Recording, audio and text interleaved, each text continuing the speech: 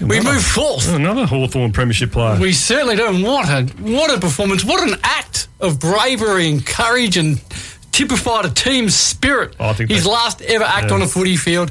And we say good evening to Trent Croad. G'day, Croady. G'day, boys. How are you? Oh, great. Thank you for joining us, mate. Yeah, we're really good. How do we find you? Apparently you're at the airport.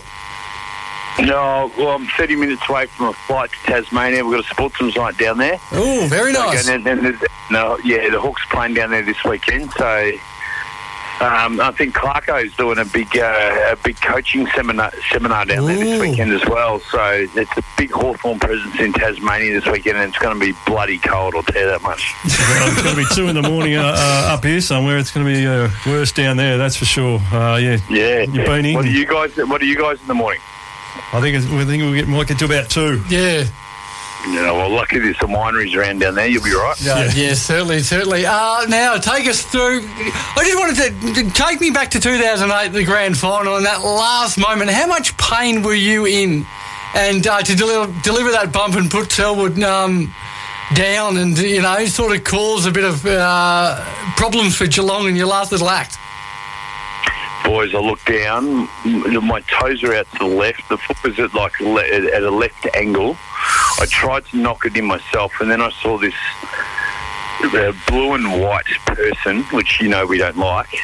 And I looked over across, and it was Selwood, and I thought, hey, this has got to be my last moment. I've got to go. And every step that I took when I ran, it was like breaking sticks. And it ended up in a massive smash, and then off we went. And what a great day it was. Well, there's the iconic picture of you on your crutches and the medal around your neck still going. Did you keep going that night? Well, I had six pethidine sticks afterwards just to cope with the pains that blew up so much. And I was sitting down in they took me down into the room to check on it. And basically at half-time, then I thought, oh, my God, just after half-time, the boys, here we go. And I said, grab them my crutches, I'm going back out there. And I crutched my way back out there and looked back at the crowd. I knew that we had it. We had it from half-time. I was so excited. And, I could basically just take you to that half-time speech with Clarko. Clarko just said to us, I don't know what's going to happen, boys. There was no instruction. There was nothing to do properly. Just enjoy the moment and let's just see what happens. Oh, wow. So, what a result. Yeah, absolutely. Now, if we go through your career, I mean, that's a great moment to have with Hawthorn. Was it always great there? Because from the outside, to go from Hawthorn, be traded to Fremantle, but then to come back, was that at all difficult, or was that an easy process for you? Well, I did another podcast during the week. I was reminded of the protest at the club in 2001, and this little podgy guy from Colac, I think his name's Luke. Do you know Luke? I know Luke Hodge. Hodge, he can play a bit. Yeah, he can play a little bit. Yeah, I was going to be traded for this guy back to WA. And I thought, oh, really? Should I had options to go to Essendon or St Kilda. There was a lot of other clubs knocking on the door there. But, the trade went down, went to Perth, and I watched this kid from Colac come through, and I was just trying to compare my game to him and say, oh, why have I been traded for this guy? But secretly I knew I was coming back in a couple of years and I was going to play with him, and what a 5-6 years we had together. Not to put you on the back page or anything, but was that all pre-organised? Is that what you're saying? No, allegedly. You're looking for an exclusive there, but no. Look, it was a difficult moment. There was a protest at the club. We played in there, it was a 2001 prelim final against Essendon. And you almost got him over the line. No, how far out was I when he hit the post? It's got to be about 130 now. Oh, yeah, you're kicking out from full-back, weren't you? Yeah, at least full-back, strange times. We were going into a prelim with young Hawks. We'd come from 16th on the ladder, and we were coming through, and then but no one would trade. No one would do the deal. It was the Hodge, Ball and Judd deal that year, but no one would trade with them. No, except me. So I was the one that had to go. So the options were there, but then 2 years later I came back and I found myself standing alongside the boy I was traded for, and we're still best mates now. So it's that's wonderful. What was Freo like? I mean, did you enjoy your time there at all? At the time, I did. If you go right back, I went in for a wrist operation after the 2001 prelim final, and I went under anaesthetic, and the trade was actually on at that time. When I woke up and came out of the hospital, I was handed a Fremantle jumper saying, you're going to Fremantle. So it all happened. I was 21 years old, so it happened pretty quick for me. And yeah, enjoyed my first year there. I was playing up forward. Never ever played up down back at Fremantle. Never ever played down back.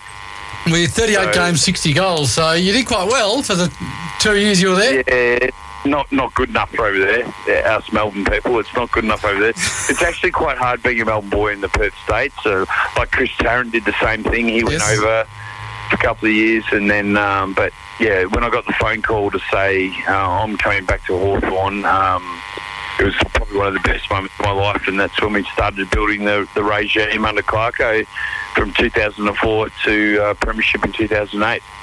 Now, another disappointed sort of faction in 2001 would have been the young ladies, mate. You were a very oh yes, you would have been bit uptight looking fella.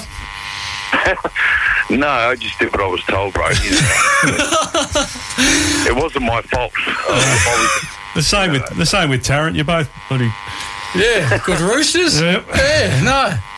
Good on you. I'm a cuddler. I just did what I was told. Yeah, that's it. But no, Perth's a great spot to be when you're early 20s, I'd say. There's a lot of great places, and particularly Cottesloe, and my favourite place down there is the OVH. Yeah, so you're the country boys. So you know what I mean? Yeah, all the country boys at the OBH. I was front and square. Clotters. Don't worry about that. Very good. And what are you thinking of footy at the moment? You enjoying watching? Well, I've been to the last 3 games with Hawthorn Football Club at their functions. Just watching some of the boys now, the running ability is incredible. Like I would never have done that. I never left the 50 after the Clarko cluster. Like, you know what I mean? We had to stand in that grid system, and we had to, we originated that. And that's probably what made us win the 2008 grand final. But standing in these spaces with no one on you, it seems that's the way it is now. It's almost like a basketball 5 or a netball even system, in the sense that you can cover space and you don't need to plan anyone. But then again, I see guys play one-on-one, and what comes back into the generations is guys are starting to fend off again. So those that can play one-on-one football again seem to have a place in them, like Dusty. He's starting to fend off people. So you've got to be able to win one-on-ones as well as run as well. No, definitely. And what I wanted to sort of ask you about too is down in Tassie this week, what sort of role do you have at these sportsmen's nights? You're doing a fair few of those? Yeah. So, myself and Kate Jezelenko, my partner, we're going down to Hobart for the weekend. We're going to visit one of the junior clubs and senior clubs. But we've also got a sportsman's night at a cricket club there, where there's a lot of people coming for a dinner. And we've actually got the mining guys that got caught under the ground. They'll be there as well. And we're also going to see a bit of Tassie. So we're really looking forward to getting out of Melbourne. But I reckon it's going to be a lot colder than what Melbourne is now compared to what you guys have got. But we're looking forward to just getting away for a weekend and spending a weekend in Tassie. Clarko's down there for, as I said before, for a coaching seminar, and the boys are playing as well, but they'll be in Launceston. We'll be in Hobart. How tight are you with Clarko, mate? Do you know what his next moves are? He controls my life.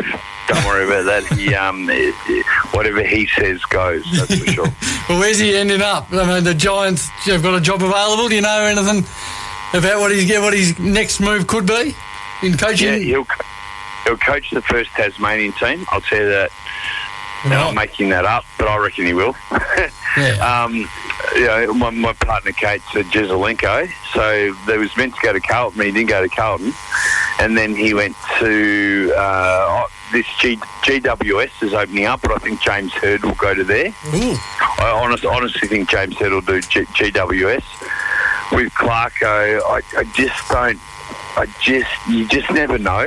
You just never know. But if there was a Tasmanian team to be, to come up, I reckon he would be just the best to run a whole state. But I can't see him going anywhere else but Tassie or GWS at the moment. Right, very good, Croady. Hey, we've got to leave it there, buddy. Get on your plane. But thank you so much for joining us tonight, buddy. All right, no worries, boys. Thanks so much. No worries. Trent Croad, the former Hawk premiership player in 2008. Boy. And yes, he was. He would have done very well. I wonder if he claims a better mark than Jezzo. Yes.